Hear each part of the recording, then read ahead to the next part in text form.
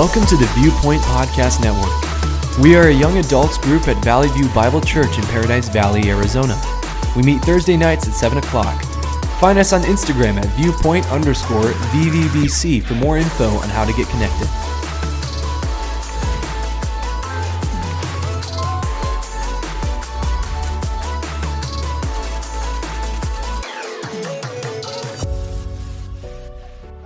With that, I'll open us up in a word of prayer and we'll really jump into James chapter 4. Dear Heavenly Father, thank you for this evening that we get to be with you. God, I pray that you would just use me as your vessel. God, that I would just be filled with your Spirit to speak your words in love and truth. And God, I pray that you would just open up our hearts to be receptive to the words that you have prepared for us and that you would just bless small group conversation, God. I pray that you would help us to fellowship with one another and with you and draw us closer to you each and every day. Lord, we love you and we praise you, and it's in your holy and mighty name we pray. Amen. If you joined us here last week, Josh spoke on the importance of taming the tongue as we went through James chapter 3. And Josh spoke about how it is very essential for us as Christians to learn how to tame the tongue and control the way we speak. The big question, one of the big questions that he asked and left us with is, do your words properly reflect Christ, or do your words tend to diminish the gospel? Do your words reflect Christ? Do they reflect the gospel as it is meant to be, or do they diminish it? Today we'll be again in James chapter 4, and we'll begin reading verses 1 through 10. And James says, "What causes quarrels and what causes fights among you? Is it not this, that your passions are at war within you? You desire and you do not have, so you murder. You covet and cannot attain, so you fight and quarrel. You do not have because you do not ask. You ask and do not receive because you ask wrongly to spend it on your own passions. You adulterous people, do you not know that friendship with the world is enmity with God? Therefore, whoever wishes to be a friend of the world makes himself an enemy of God. Or do you suppose it is to no purpose that the Scripture says, 'He yearns jealously over the Spirit that He has made to dwell in us'? But He gives more than grace. Therefore, it says, 'God opposes the proud, but gives grace to the humble.' Submit yourselves, therefore, to God. Resist the devil, and he will flee from you. Draw near to God, and He will draw near to you. Cleanse your hands, you sinners, and purify your hearts, you double-minded.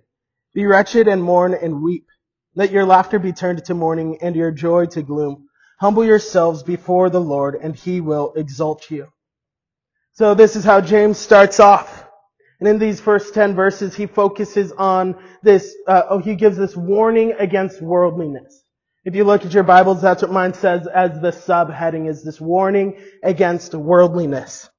And really from chapter 3 verse 1 until chapter 4 verse 12, he focuses on what some scholars consider the sin of dissension in community, the sin of gossip, the sin of not taming the tongue. And he warns of the dangers that it provides, that it causes. So again, last week we talked about how James talks about taming the tongue, and he talks about wisdom from above. And this worldliness that he is now warning us of. It is earthly, it is unspiritual, and it is demonic. That's what the words that he uses in James chapter 3 verse 15. He says this wisdom that comes down, the wisdom that does not come down from above is earthly, unspiritual, and demonic. James uses very clear but very harsh terminology here. And it's important for us to look at it. And so again, in verse 1, he talks about these quarrels and fights. He says, what causes quarrels among you? What causes fights among you? And in the shortest way possible, it is a divided heart. Our hearts are at war, he says. He says, your passions are at war within you. And what does war bring? War is traumatic. It is difficult. It is ugly, painful, and creates bitter hostility. And our hearts are at war with our passions. We have a divided heart. He says you desire and yet you lack, and so you murder. You covet and cannot attain, so you fight and quarrel. Both of these, he's saying you have jealous hearts. You want what you cannot have. You envy others of what they have. Then he says, you do not ask, and when you do, you ask with wrong intention. So he's saying, okay, now you're selfish. You are jealous and you are selfish, and he calls this adultery. Again, in James chapter 3, verse 14, he says, if you have bitter jealousy and selfish ambition in your hearts, do not boast and be false to the truth. And in verse 16, he says, for where jealousy and selfish ambition exist, there will be disorder and every vile practice. Again, when there's jealousy and selfish ambition, it is not pretty.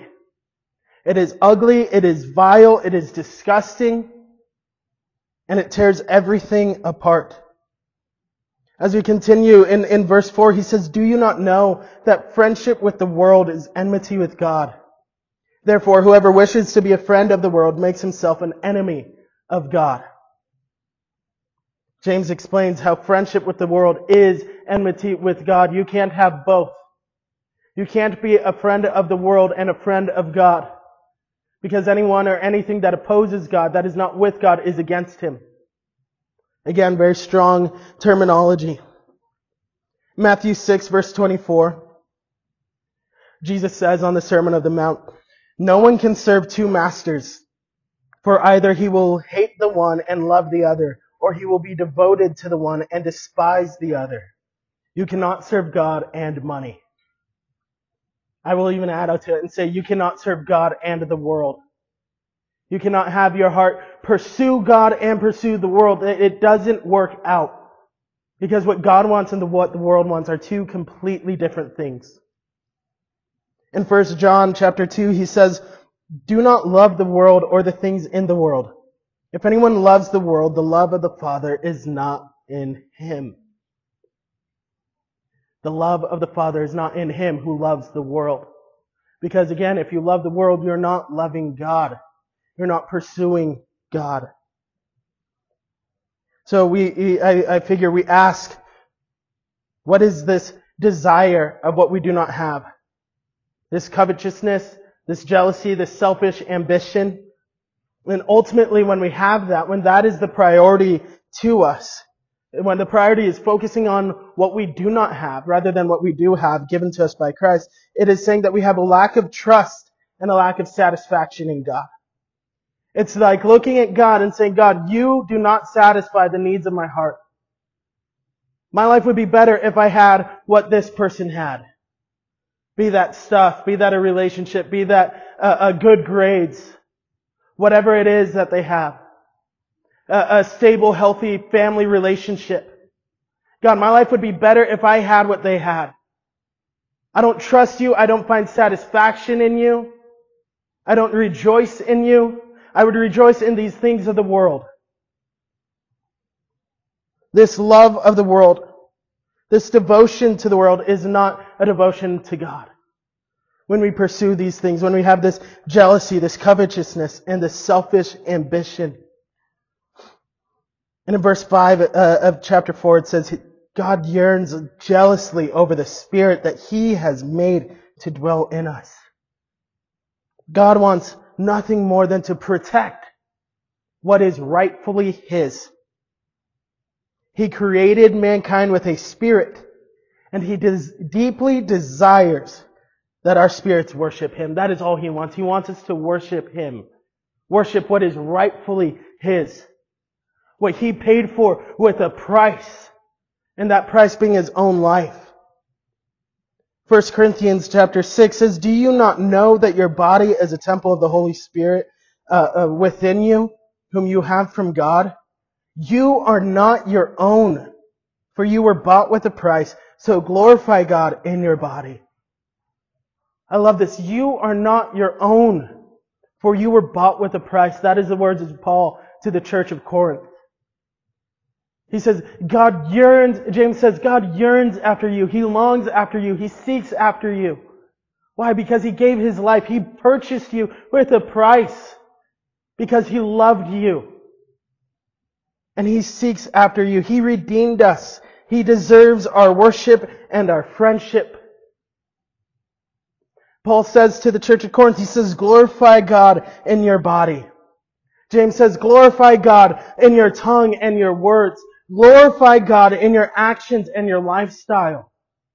Don't just say, yeah, I'm a Christian, I believe, and then how are you living your life on the daily, on the regular, when nobody's looking? Or when the church isn't looking, when your pastor isn't looking, when your Christian friends aren't looking, how are you living your life? That is James's main point is hey, are your words representing Christ properly, or are they diminishing the gospel? And again, he says God yearns after you. He wants nothing more than a relationship with you, for you to glorify Him. In verses 7 through 10, I found that he gives a couple commands. He says, first, submit yourselves, therefore, to God. Then he says, resist the devil, and he will flee from you. And draw near to God, and He will draw near to you. 3 commands. Submit to God, resist the devil, and draw near to God. So to submit to God, what does that mean? It means to recognize His authority, that He is Creator, He is Almighty, He is God. And He has given us guidelines of how to live a righteous life. He has given us grace and the means to do so. And so He calls us to obedience. So we submit to God. The second thing James says right here, he says, resist the devil and he will flee from you. Sounds simple. Resist the devil. Just say no. Just walk away. Fight back. Resist. Don't give in to temptation. But how do we do that? How do we practically resist the devil? Well, going back, it says submit to God and draw near to Him. If we submit to God and we're drawing near to Him, we're pursuing after Him, we're chasing after Him, we're being obedient to Him, we will find it'll be a lot easier to resist the devil than trying to do it on our own. If we put on the full armor of God daily, if we're reading in Scripture, memorizing it, letting the Word of God be written all over our heart so that when the enemy comes and tries to tempt us, to fill us with lies, and deceive us and draw us away from God, we can stand firm on His Word. Stand firm on what we know to be true. And we can't do that unless we submit and draw near to God. If you've been here for a while, maybe you remember our Trinity series that we began this semester with, and talking about drawing near to God. And as we draw near to God, He is drawing near to us. And He draws near to us so that He can continuously draw us nearer to Him. God pursues us first. And He's been yearning after us. And He says, draw near to me as I have drawn near to you. Well, that's what James is calling us to do. He's calling us to action. The book of James is a call to action for all Christians, all believers. To live by, to give us practical ways to live our lives the way we are called to do, the way we are meant to. So he says, submit yourselves to God, resist the devil, and draw near to God. 1 Corinthians 10 says, no temptation has overtaken you that is not common to man. God is faithful, and He will not let you be tempted beyond your ability. But with the temptation, He will also provide the way of escape that you may be able to endure it. Again, we are tempted. And we have been. Humans have been tempted from the beginning of time. From Genesis 3 and beyond. We have been tempted. And it says, no temptation has overtaken you that is not common to man. No temptation has come against you that someone else in this world hasn't experienced alone. So we can be comforted by the fact that, one, I am not alone. In whatever my temptations, whatever my struggles may be, I can know that I am not the only one that struggled with this. That God can love me, that God does love me. Then it says God is faithful, reminds us of this promise that is stated and shown in Scripture time and time again. God is faithful to His promises. He will never leave us. He will never forsake us. He is always there fighting for us. And it says He will not let you be tempted beyond your ability. But with the temptation, He will also provide the way of escape that you may be able to endure. He provides us a way to resist the devil. And how do we do that? By submitting and drawing near to Him. If I'm not submitting to God, if I'm not obedient to God, if I'm not drawing near to God, I'm not going to see the way out. I'm not going to look for it. I'm not going to maybe even want it. I'm just going to succumb every time. But if I'm submitting and drawing near to God, I am able to stand and resist the devil, not by my own strength, but by the strength that God has given me, that He has filled me with, that I will be able to endure and persevere. In verse 8 of James chapter 4, he says to cleanse and purify. He says, cleanse your hands, you sinners, and purify your hearts, you double-minded. These are Old Testament terms for ritual and ethical purity. To cleanse and to purify. Cleanse your hands and purify your hearts. To make ourselves right with God is to submit and draw near to Him. To seek righteousness, not the world. To seek God, not the passions of the flesh. And James chapter 4 verse 9 says, be wretched and mourn and weep. Let your laughter be turned to mourning and your joy to gloom. And when I first read this, I myself was a little confused. It says, why should I be wretched? Why should I mourn? Why should I weep? Why should I let my joy turn to gloom? It didn't make sense, but really what he's saying is laughter and joy should not be the response to sin. When I sin, I shouldn't be like laughing it off, like, oh, haha, whatever, yeah, I just sinned, I just messed up. I should not be filled with joy. The only proper reaction to God's judgment is to be wretched and to mourn and to weep. That's what he's saying here. That is the response to sin. To understand the weight of what it means. Not laugh it off, oh, haha, it's okay. God's grace, yeah, whatever, so I'm free to sin. God's grace is not a free ticket to go and sin. But it's saying, hey, even though you have sinned, even though you have messed up, I still love you.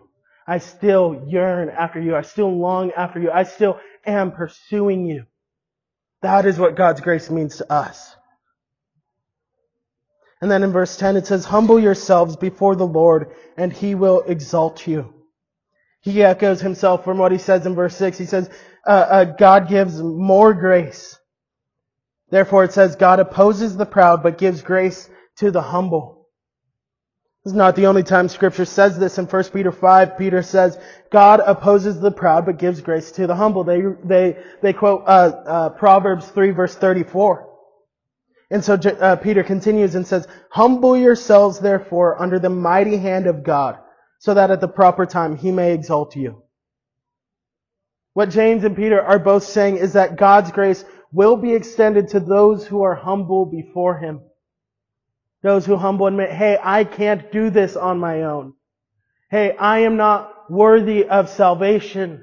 Hey, I understand it was God who did the work. Christ who came and died and rose again on my behalf.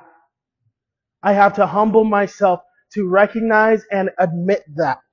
So God's grace will be extended to those who are humble enough before Him to admit that and believe that and accept that as true. But God opposes the proud. He sends judgment to the proud and those who oppose Him.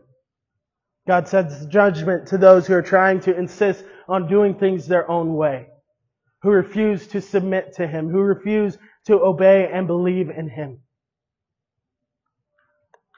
These are difficult truths, but these are the truths of Scripture. So He says, humble yourselves before the Lord, and He will exalt you. It's saying He will give you grace. Carrying on in verses 11 and 12, it says, do not speak evil against one another, brothers. The one who speaks against a brother or judges his brother speaks evil against the law and judges the law. But if you judge the law, you are not a doer of the law, but a judge. There is only one lawgiver and judge, He who is able to save and to destroy. But who are you to judge your neighbor? And so right here, James sums up everything that he said in the last chapter and a half. He restates it, he emphasizes it, and says, hey, just in case you missed it, I'm going to say it again. Don't speak evil against one another. Guard your tongue. He says to be doers of the law, not a judge of it, for only God is the judge. He is the able to save and to destroy. So who are you to judge your neighbor? Who are you to judge and condemn? He's saying if you slander your brother, you slander the law. If you judge your brother, you judge the law. To gossip about your brother is to gossip about the law. And God is the only lawgiver and judge. He is the only one able. He is the God, the creator of the universe. In Romans 14:4 it says, "Who are you to pass judgment on the servant of another? It is before his own master that he stands or falls, and he will be upheld, for the Lord is able to make him stand." The Lord is on your side. The Lord is able to make you stand. The Lord is able to give you a way out of temptation. The Lord is able to make you resist the devil.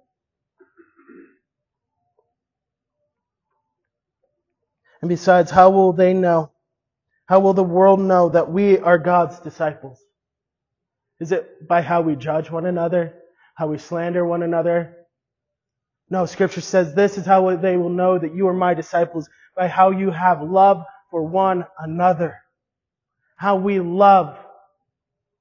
And is it loving to pass judgment on our neighbor? Is it loving to slander them, to gossip about them, to speak evil against them, to spread lies about them? Is that loving? Is that representing the gospel? Or like Josh said last week, are we diminishing it by the words we say and by the way we live? In verses 13 through 17, James takes a shift of topic. And he does so until chapter 5, verse 12, but we won't go all the way through this. He switches and he says, "Come now, you who say, today or tomorrow we will go into such and such a town and spend a year there and trade and make a profit. Yet you do not know what tomorrow will bring. What is your life? For you are a mist that appears for a little time and then vanishes. Instead, you ought to say, if the Lord wills, we will live and do this or that. As it is, you boast in your arrogance. All such boasting is evil. So whoever knows the right thing to do and fails to do it, for him it is sin." So again, here there's this shift of topic, and he begins to talk about pride. This pride, this arrogance of planning for tomorrow, and we'll explain what that means. In these verses, he's again talking about pride, about my trade and my profit, my schedule, my life, my choices, as if I have a say in what will and will not happen by the end of this evening, by tomorrow, by the end of this week. To say such things, James is saying, is to not be dependent on God. To make these plans arrogantly, like, I will do this, I will do that. And he's saying, the way we should say it is, if the Lord wills, we will live and do this or that. Now, what we need to understand, what James is saying, is that we need to understand that we do not control the events in this world, in our lives. We have some say and control in what we do and where we go. But for all I know, when I drive home tonight, I could die in a car accident. Something could happen. You never know what will happen in your life. You never know if something happens to a family member and you have to go fly home, and your plans for this weekend get canceled because you have to fly home and be with your family. He's saying you never know. And you have to be dependent on God. And what we do is we fail to recognize God's authority. My life is temporary by nature. He says our lives are like a mist. We're only here for a short amount of time. We're here today, we're gone tomorrow. Our lives are short. James says planning and investing, they're not wrong. But oftentimes when we do such things, we are arrogant. We have arrogant self-confidence. And we are boasting. And he says that these things are evil. They are not of God to boast and to be arrogant and self-confident. Again, this saying, if the Lord wills, referring to God as creator, God as sovereign, the sustainer of the universe who controls everything, who has the final say in all things. What James is saying is we need to be dependent on God, not on ourselves. Once again, this boasting in self is arrogant and evil. And then he closes out in verse 17. He says, so whoever knows the right thing to do and fails to do it, for him it is sin. James closes out by saying he is referring to good acts that you do not do. Not just sinful acts that you do. He says, hey, you know what is right and you know what is wrong. And if you know what is right and you don't do it, that is sinful. Some people grow up not in the church. They grow up in other parts of the world, and they don't know what is right and what is wrong.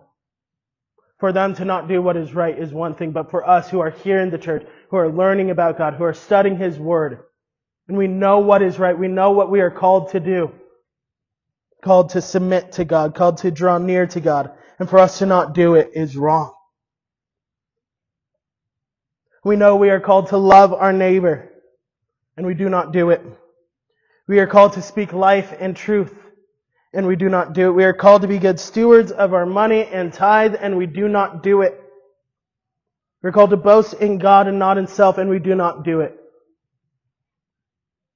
James is calling us, challenging us to be dependent on God, to lean on Him in all things. Not boast about tomorrow, but boast in the name of the Lord. Boast in the one who has saved you and has given you a tomorrow, who has given you a today. Make ourselves dependent on Him. Again, I want to remind us that James is saying, he's saying to submit ourselves to God, resist the devil, and draw near to Him. I'm going to close this out in a word of prayer and invite our worship team to come back up. Dear Heavenly Father, thank you for this day and this evening that we get to study your word and who you are. God, I pray that you would just bless our small group conversations, God, that we would just come together and help each other realize and understand what it means to submit to you, to love you, to pursue you, to draw near to you, God. God, I pray that you would just reveal yourselves to us each and every day and just show us new ways of how deeply you love us, how deeply you care about us. God, that you would give us this reminder and that you would comfort us. God, I pray that we as a church, as a community, that we as ViewPoint would just come together and encourage each other to submit to you. Challenge each other the way James has challenged the church. God, I pray that you would be with us and just bless our conversations that we're going to have tonight. Lord, I pray that your Spirit would fill this room in this time of worship and that we would sing praises of you as we're reminded of who you are and how great your love is for us. Lord, we love you and we praise you, and it's in your name. Amen. Hey, you've been listening to a ViewPoint sermon on the ViewPoint Podcast Network. If you are interested in hearing more or getting connected to our ministry, make sure to subscribe to our podcast wherever you listen and to follow our Instagram over at ViewPoint_VVBC. Thanks again for listening and have a blessed day.